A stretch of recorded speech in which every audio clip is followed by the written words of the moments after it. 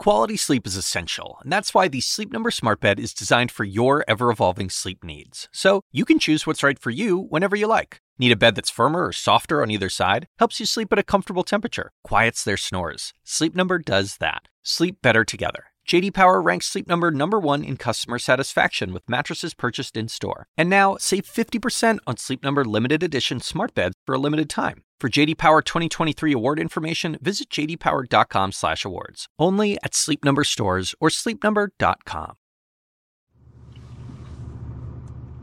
Brigham and Women's Hospital. Here's what I found for Brigham and Women's Hospital. Yasser Batalvi is a 24-year-old political strategist.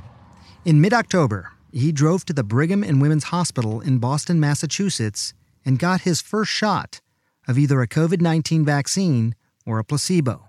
I felt so helpless. I mean, this pandemic really has affected everybody's lives so significantly. Yasser is a participant in Moderna's COVID-19 vaccine trial. He signed up for the trial in July and got the call to come in a few months later. It was what I had to do. It felt like a civic duty. I mean, I got the call and I was like, it's public service. I have to do it because I think mass scale vaccination is really the only realistic way out of the pandemic that we're in. Thanks to the hard work of scientists and also the courage of tens of thousands of volunteers like Yasser, we are getting closer to a COVID-19 vaccine. As you probably know by now, two companies, Moderna and Pfizer, have already applied for emergency use authorizations for their vaccines. And in the coming weeks, the Food and Drug Administration will make a decision in each case. The companies are preparing to ship millions of doses of their vaccines as soon as they are authorized. And that means that pretty soon, some of us could be getting the real deal. Now, both Pfizer and Moderna's candidates use mRNA technology that's never been used before in an FDA-approved vaccine.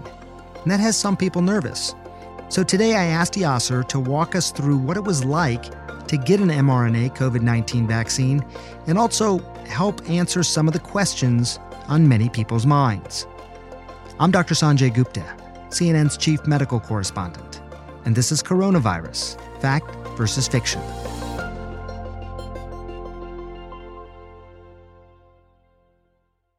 So I was one of the last people enrolled at the Brigham and Women's Hospital here in Boston. And I went through a bunch of different screening questionnaires with folks who were running the study. And once I went through all those, they decided to call me in. When Yasser got to the hospital that day in October, he first had to go through a series of tests.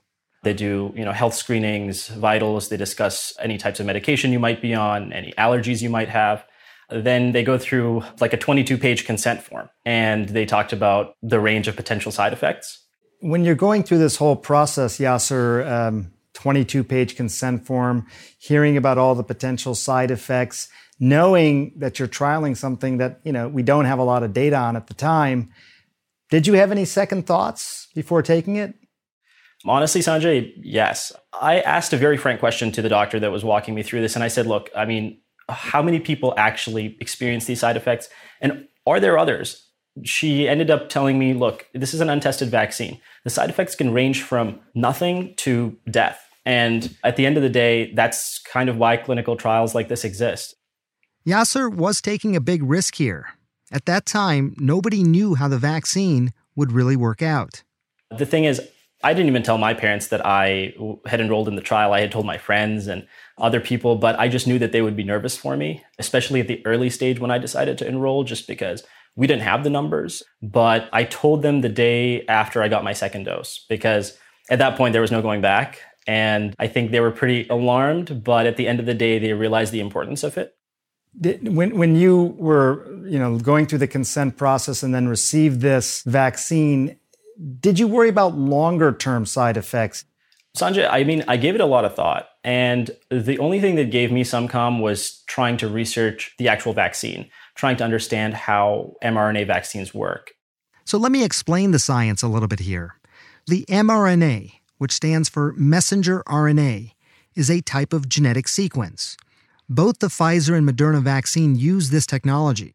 If either of these vaccines are authorized, it will be the first time that mRNA technology is being used in humans outside of a clinical trial. So here's what happens.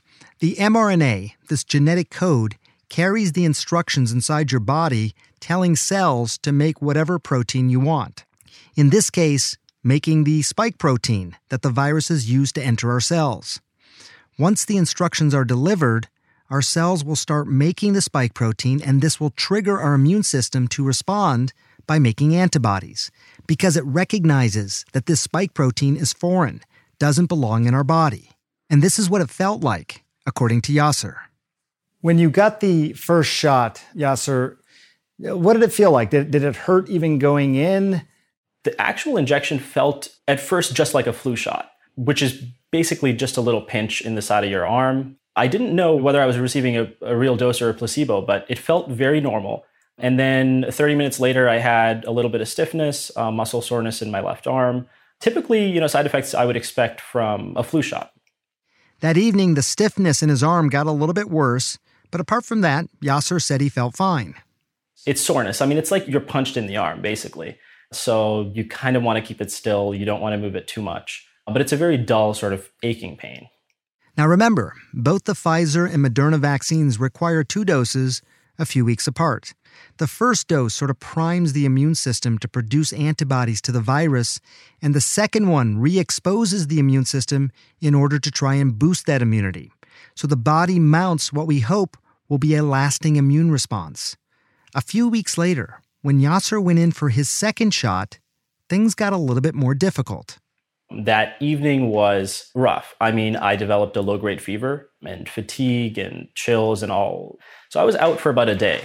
If you had had those sorts of side effects that you just described after your first shot, do you think you would have been less inclined to get the second shot? I had signed up for the trial knowing that I was going to want to go through it regardless of what the potential side effects were. But I can imagine if you're just someone who isn't really even that exposed, or perhaps you're staying home, you hear about these side effects, you might be discouraged from taking a second dose. But people should remember that it does not last long. And the potential of folks not getting this vaccine and actually infecting people with COVID, those effects last a lot longer, and they can be life or death. Do you feel anything now? It's been over a month, I think, based on your calendar. Are you totally 100% now? 100%. I was 100% the morning after my second dose. I feel better than ever. One of the biggest concerns right now is that side effects like the ones Yasser was describing, the fatigue, muscle pain, fevers, and chills, that those side effects might deter people from getting their second dose.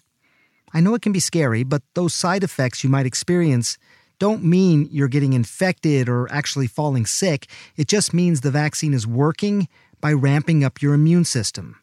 Here's Dr. Paul Offit, a member of the FDA's COVID-19 Vaccine Advisory Committee.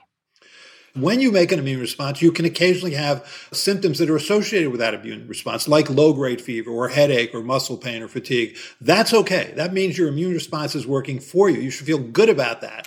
And it shouldn't really be any difficulty coming back for that second shot, knowing that you're now in a much better position to fight off this awful virus, which has killed more than 250,000 people and can cause a lot of long-term effects. Even then, only some people who get the vaccine will actually experience those side effects. Here's Moncef Slaoui, Chief Scientific Advisor of Operation Warp Speed. That's the White House's COVID-19 vaccine program.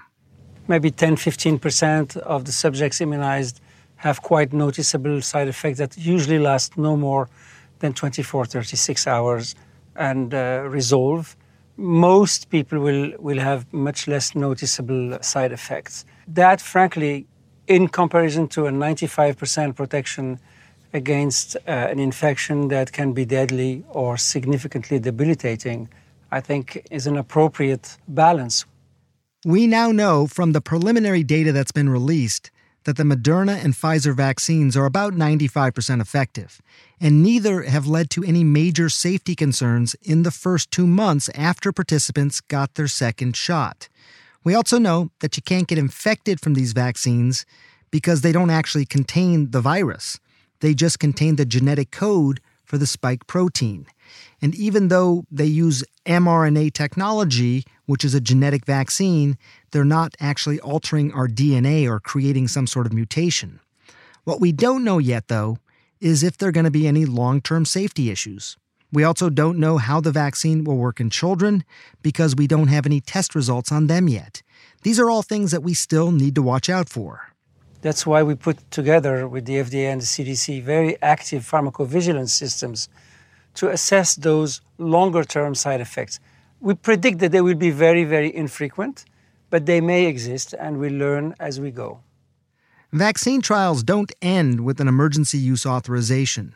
Drug makers will still have to get full FDA approval, so the drug companies will continue to collect data and monitor volunteers like Yasser for another 2 years.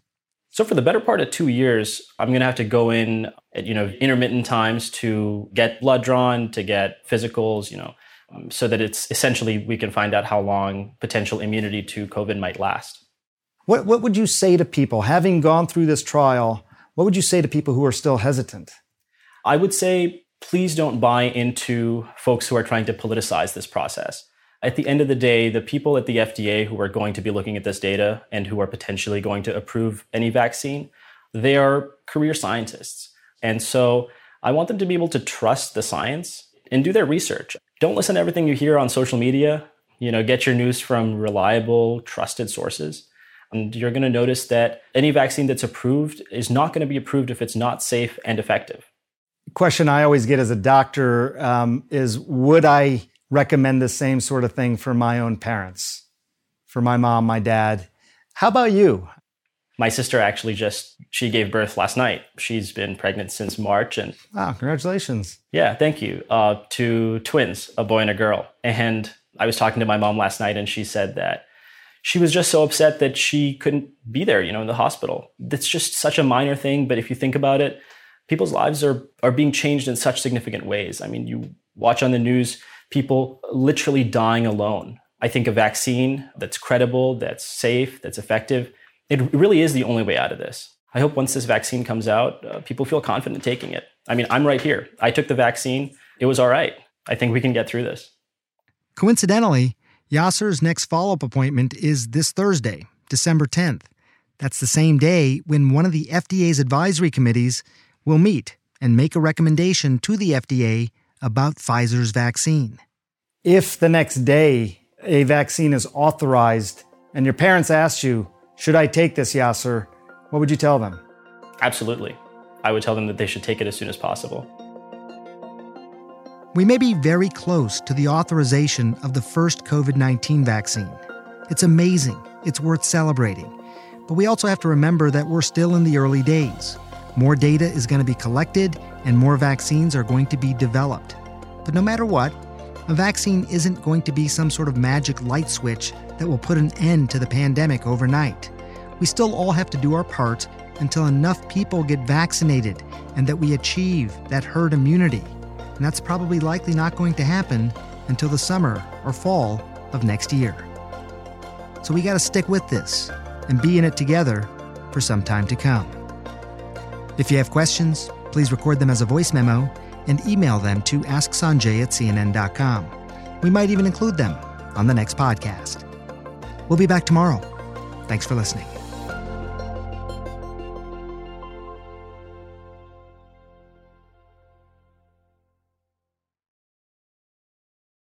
Quality sleep is essential, and that's why the Sleep Number Smart Bed is designed for your ever-evolving sleep needs. So you can choose what's right for you whenever you like. Need a bed that's firmer or softer on either side? Helps you sleep at a comfortable temperature. Quiets their snores. Sleep Number does that. Sleep better together. J.D. Power ranks Sleep Number #1 in customer satisfaction with mattresses purchased in-store. And now, save 50% on Sleep Number limited edition smart beds for a limited time. For J.D. Power 2023 award information, visit jdpower.com/awards. Only at Sleep Number stores or sleepnumber.com.